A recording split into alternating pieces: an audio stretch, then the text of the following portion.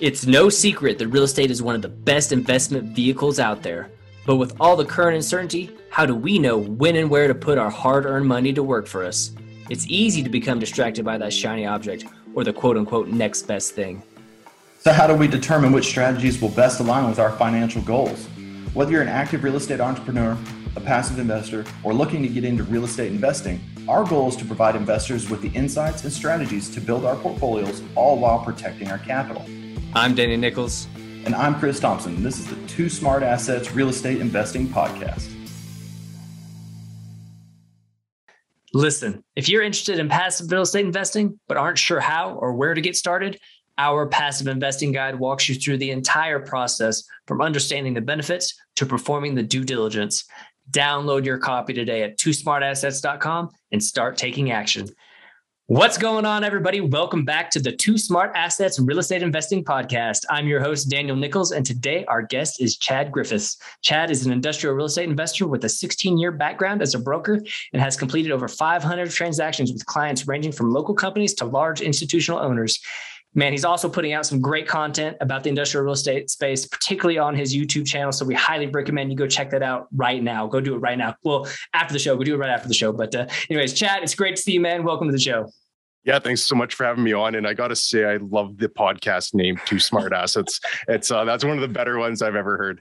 Yeah, I appreciate that. You know, it's just one of those things, kind of a play on words, but it's definitely catchy and we like that. So thank you for that compliment there. But, I'm excited to speak to you today. We got a very exciting topic. You are the first guest we've had on the show to talk about industrial. So super excited about that. But, we briefly touched on your background there in the intro, but really to kick this thing off, man, I want to make sure our listeners know more about you. So please share a little bit more about your background, how you got into real estate and the events that kind of led you where you are today in your industrial real estate career. Yeah, thanks for that. And thanks again for having me on. I really do appreciate that. I guess I got to start similar to how a lot of people did. I was fresh out of college. I was working a job at the time and I wanted to start investing in real estate. So with a few friends of mine, we bought and sold some houses. Didn't really make a lot of money, but certainly scratched that itch of just being passionate about real estate. So I ended up getting licensed originally in residential real estate because I just thought that that'd be a way to combine that experience I had flipping houses with a profession. Did that for about a year and quickly realized it just wasn't something I wanted to do long term. So got introduced to a few different commercial real estate brokerages. The first one I actually met with, that interview went so well. I was there for a couple of hours and I got hired that day. And that was about 16 years ago now. And I've been at that same brokerage ever since. When I got into commercial real estate, I thought it'd be more selling like office towers or shopping centers, what a lot of people are kind of familiar with when they think commercial real estate. But as luck would have it, my brokerage was heavily focused in industrial real estate. So I kind of accidentally stumbled into it. And I heard someone say this the other day, and I think it's like a perfect way of describing what the average person thinks about industrial real estate is he said, the only thing I know about industrial real estate is when I get lost when I'm driving. You make like a wrong turn on the road and all of a sudden you find yourself in an industrial park and you're like, oh, now how do I find my way back to the main road? That was me too. Like that was me when I first started this commercial brokerage. I had no idea what industrial was, but having some mentors there and just a number of people that I learned under, I've been working exclusively in industrial real estate for the last 16 years or so. And then I started investing myself in 2014. And with a number of partners, we've built up a pretty good portfolio over the last 7 years, including we just removed conditions on a $4.1 million industrial property, which we're going to close on in a couple of weeks here. That is amazing. I love to hear that, especially just that kind of transition and how you got in there. I think that's awesome. So I do want to touch on something though, so your portfolio, your investing portfolio, that's made up of mostly industrial properties. Is that correct? Correct. Yeah, I have one small residential condo that I've owned with a friend for a number of years, and his mom actually rents off of us. So the reason I've kept onto that one is it probably wouldn't be a very good friend if I sold the condo that his mom was renting off of us. I think he's going to buy me out of that at some point, and that's the only residential thing I have left. Everything else is industrial at this point. Yeah, that's pretty funny though. But I do want to ask, so, people they tend to invest in, maybe go to multifamily or go to self-storage or mobile home parks or whatever, but you have solely focused pretty much on the industrial. Why not choose another? What is so good about industrial? Why not choose multifamily or self-storage or something like that? Well, the one thing that I really discovered early on in my career is that industrial is just a really stable asset class. It doesn't have those same big fluctuations that you might see in office or retail. And nothing better exemplified that than what we went through over the past 18 months, where people were forced to work from home, or shopping malls were closed essentially in a number of different markets. Hard to have a profitable business when you can't legally be open. Whereas industrial has been that steady asset class. It's almost boring because there's so few fluctuations in there that you can buy a property that might have a 10 or a 15-year tenant in there. And if you have a $4 million property with one single tenant in there, and the lease is structured such that the tenant is responsible for any maintenance, any landscaping, any of the operating side of the building, then it's essentially a hands-off investment where you might only go by that building or talk to the tenant once a year or once every 2 years. So I saw the appeal to have just steady, consistent cash flow with hands-off investment. And I've owned some residential multifamily in the past, and I'm sure people listening that have done so as well would echo that it's a management intensive process. Unless you can scale it to a level where you have a dedicated property manager, you're dealing with all those issues that come up on a day-to-day basis. If you've got called like a 20-unit apartment building, you're probably turning over a tenant every month or every 2 months, and all the management hassle and inconvenience that comes with that, versus having a industrial property where you know what your rent is going to be. It's contractually agreed upon for some period of time into the future. That's a very stable asset, particularly if you don't have to be doing a lot of hands-on management. So I looked at the opportunity of, I don't want to be that ultra hands-on investor that's getting that call at midnight. And I've had those calls. I had a fourplex right before I got into the business, and the sewer line collapsed. Of course, it collapsed at 2 a.m. So all 4 tenants were calling about it. And I just that's one thing that just reverberates in my head about like that multifamily side. So I kind of take the approach that multifamily isn't bad. I'm not saying that multifamily isn't bad. It's not for me because I see opportunity and other potential outcomes investing in industrial that just aren't there in multifamily. So for me, it makes sense, but I still certainly appreciate why people like the multifamily, because as you mentioned, they're familiar with it. Well, I think it's important. Something you said there, is you recognize kind of where you wanted to be in the investor space. And I think a lot of investors should do the same, right? You need to recognize what you're going to want to do, what kind of role you're going to want to play. And if that's not, answering the phone call at 2 a.m. because you got a sewer line busted, then you should probably know that. You know what I'm saying? It's one of those things. And you found that out the hard way, right? But you made the transition into some type of real estate that you prefer, right? And you found that works for you. And I think that is something that most investors should pay attention to. But Chad, I kind of want to back up a little bit, just again, because you were the first industrial guest we've had on. So most of our listeners are familiar with apartments, self-storage, stuff like that, right? Because we talk about a lot of that stuff. But for the listener that might not have much exposure to the industrial sector, can we just kind of go over the basics just a little bit more? You kind of touched on a little bit there, but can we talk about kind of what the industrial real estate consists of? Just that industry right there, who uses it, and any other general information that can help paint a clear picture of that type of asset.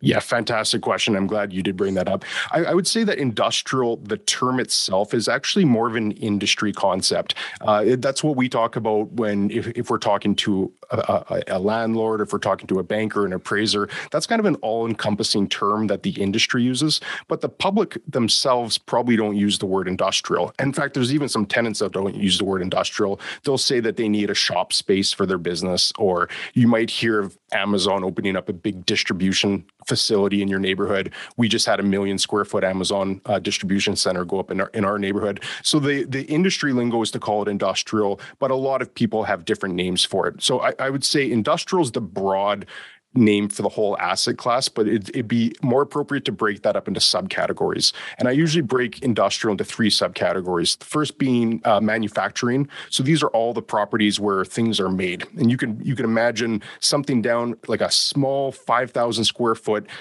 small building that's just designed to make something very specific or niche, all the way up to the 4 million square foot Boeing factory just outside of Seattle, where all the raw materials come in, then they assemble it into the airplanes, and then the finished airplanes go out. That's kind of the manufacturing side of industrial, where it's just all the things that are made. And that's big business. Like that makes up a considerable amount of the industrial inventory. Where more people are most familiar with industrial, at least as of late, is the subcategory of warehousing. And warehousing is all the properties where things are essentially just stored. So things will come in, they'll be stored there. Sometimes they might be stored there for half an hour because they'll just be broken down into smaller boxes and then sent out another door, or they could be stored there for months or perhaps even years.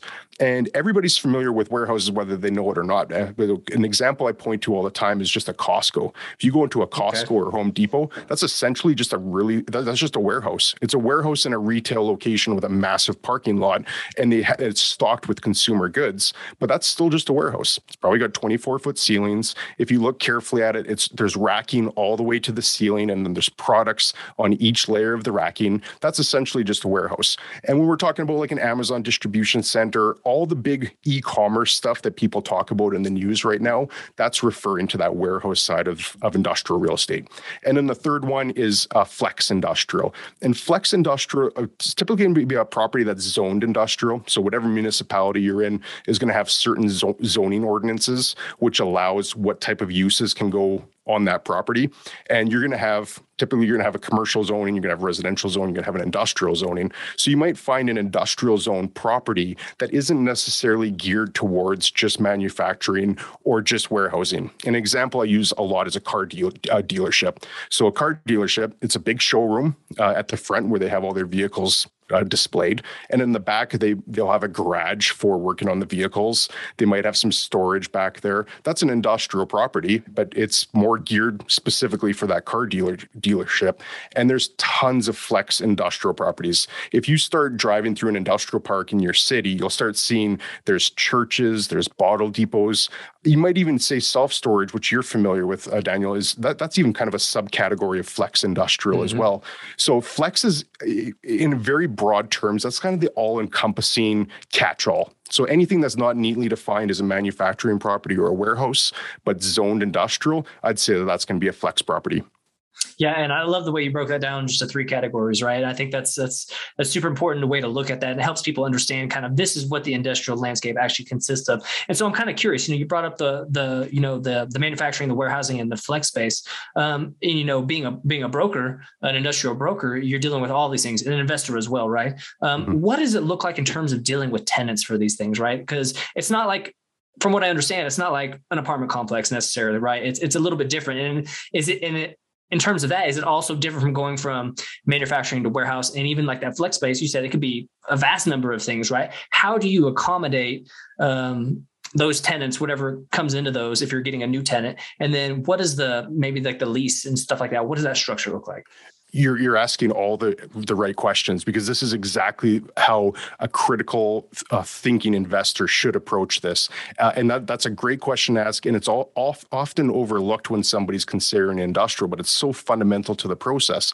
So if you look at an industrial property, it's worth only some function of what a tenant's going to be willing to pay for it. Just using like a very common income capitalization value to the property, the property is only worth what a tenant's going to pay. So you've got to really look at it from a tenant's perspective on what that property is going to be worth to them.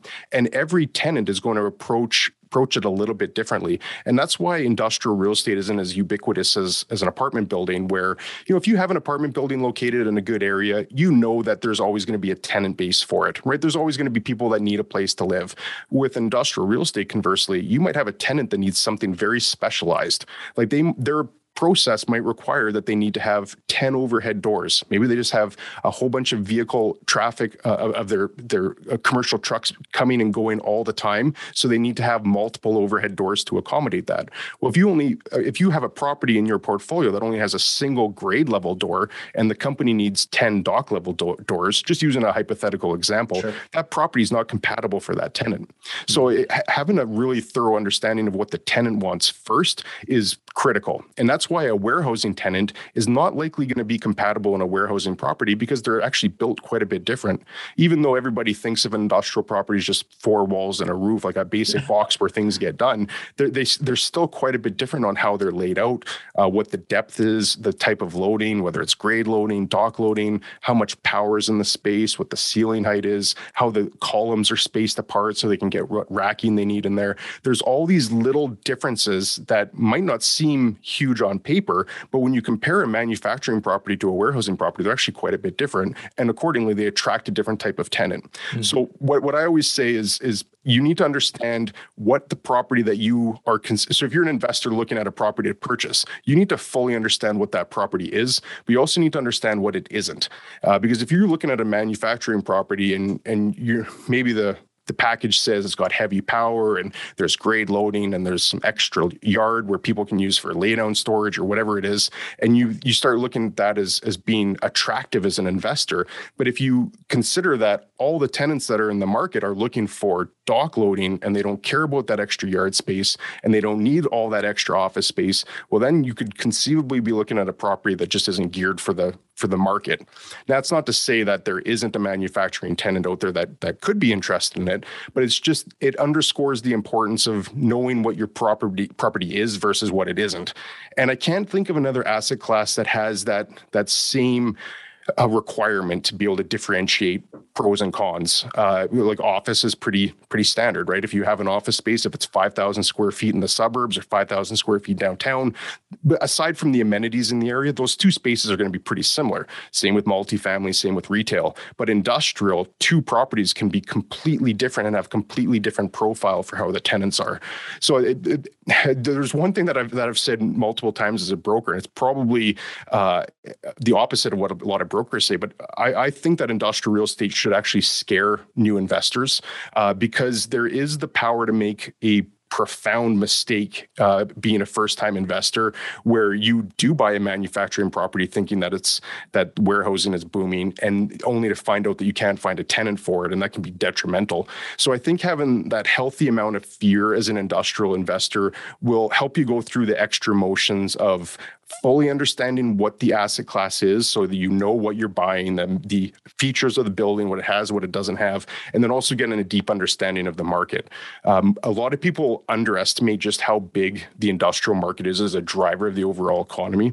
And what I encourage anybody to do if they're interested in investing in industrial real estate is just spend an hour or 2 hours on the weekend. Industrial parks are usually quite slow at those times, and physically just drive around an industrial park. In most municipalities, industrial real estate is going to be clustered into a couple different areas. So just pick one of them. You don't need to tour the whole industrial area in your city, but just pick one of them and just drive up and down every street, and you'll just get a sense of how robust and huge the market actually is.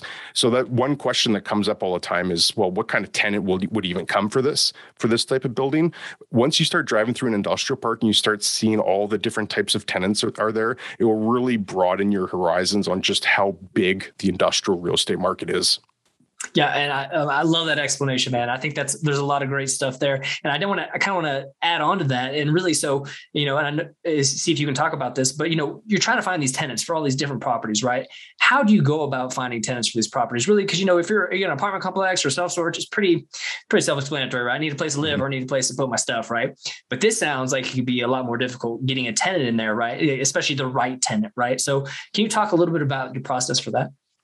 Yeah, I would say a broker is pretty helpful in the process. I would say if you are going to be considering it, having a broker on your team is a pretty important thing to have. Have somebody in your local market that's an expert in that market be an advisor to you. That a lot of business gets done by brokers, but there's also big landlords that do everything in-house. So they'll have an in-house leasing team and they're responsible for going and finding tenants. It's a market of supply and demand. If you can get a property in front of a tenant that's interested in it and your lease rates are competitive, all things being equal, you should have a good chance of getting a tenant that a building comparable to yours would be as well. So I think, and not even just being biased, but if I were to own a property in another market, I would hire a broker to represent me in that market. Someone that's an expert in that market. They're just going to have their finger on the pulse of what's happening. They're going to be more in tune with trends and what type of inducements are being offered by landlords and just the general market conditions. So even myself being a broker and capable of handling it from a technical standpoint, I would still have a local market expert that would be looking after that. But it all comes down to how much you can devote to the process. If you own a property and it's in your market and you're comfortable dealing with people on your own, put ads into Craigslist or Kijiji or some of these online classified sites. Put up a sign. If you're really aggressive, start going and handing out brochures to other tenants in the area, just letting them know about the opportunity. And if you can put that legwork in, that's a lot of what a broker is going to do as well. So it's being a broker isn't necessarily this huge rocket science that goes into it. It's just someone that's putting in this labor every day so that they have a solid understanding of the market and they can connect dots. But that work can certainly be done by someone if they have the appetite to do it themselves.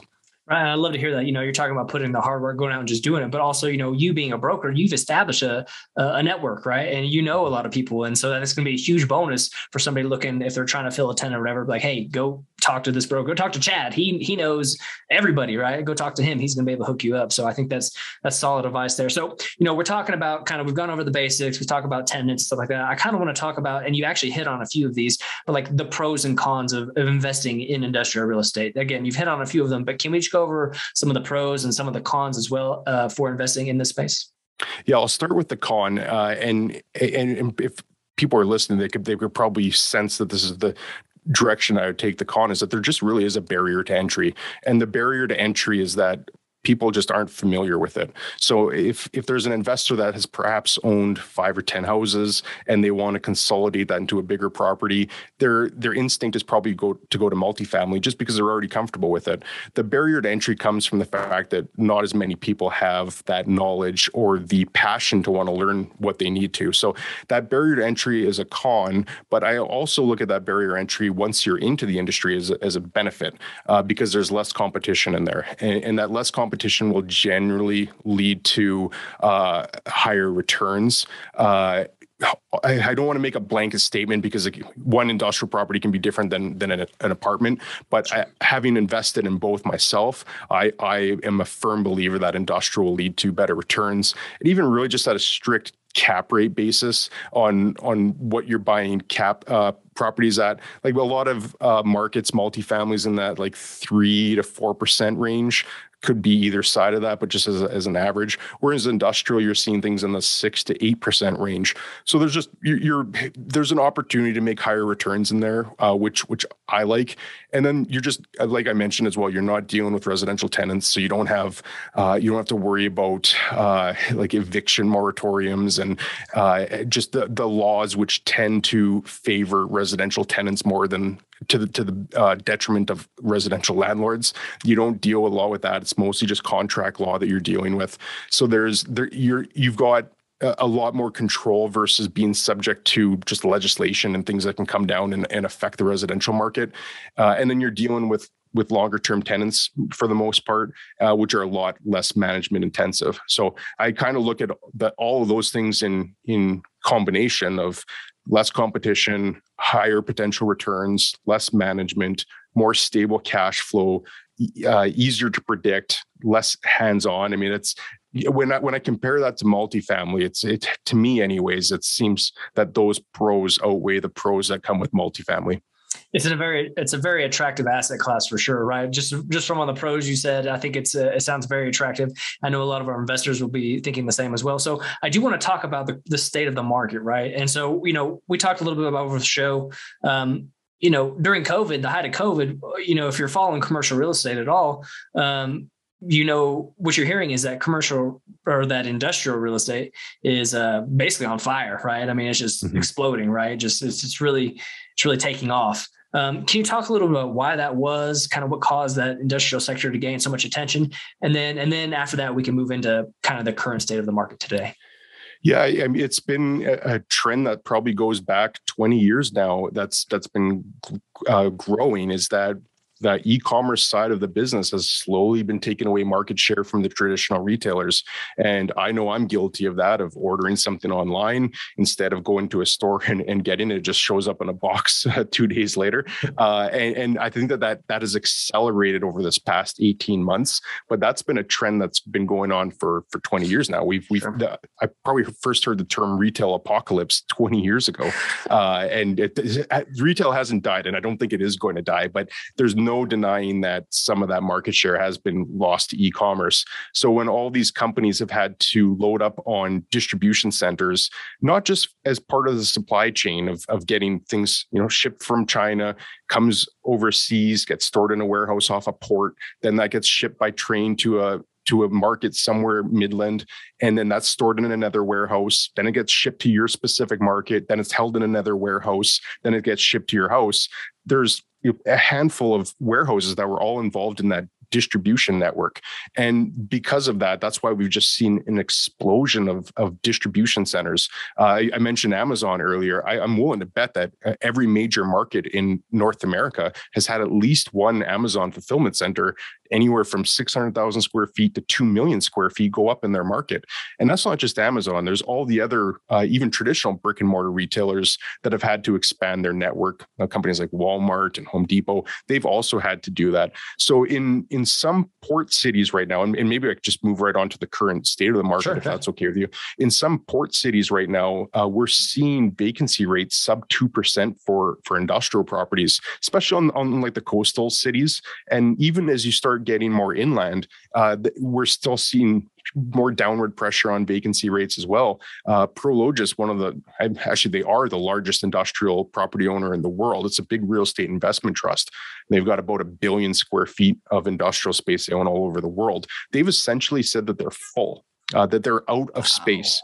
So they're going to continue adding space. But if you think that the largest industrial owner in the world of industrial real estate, that's a pretty good bellwether for the market as a whole. And if you follow what the biggest company is doing, there's going to be some trickle down to the rest of the market. And they're saying that they're full. So we're into a situation right now where supply is just outpacing demand is outpacing supply.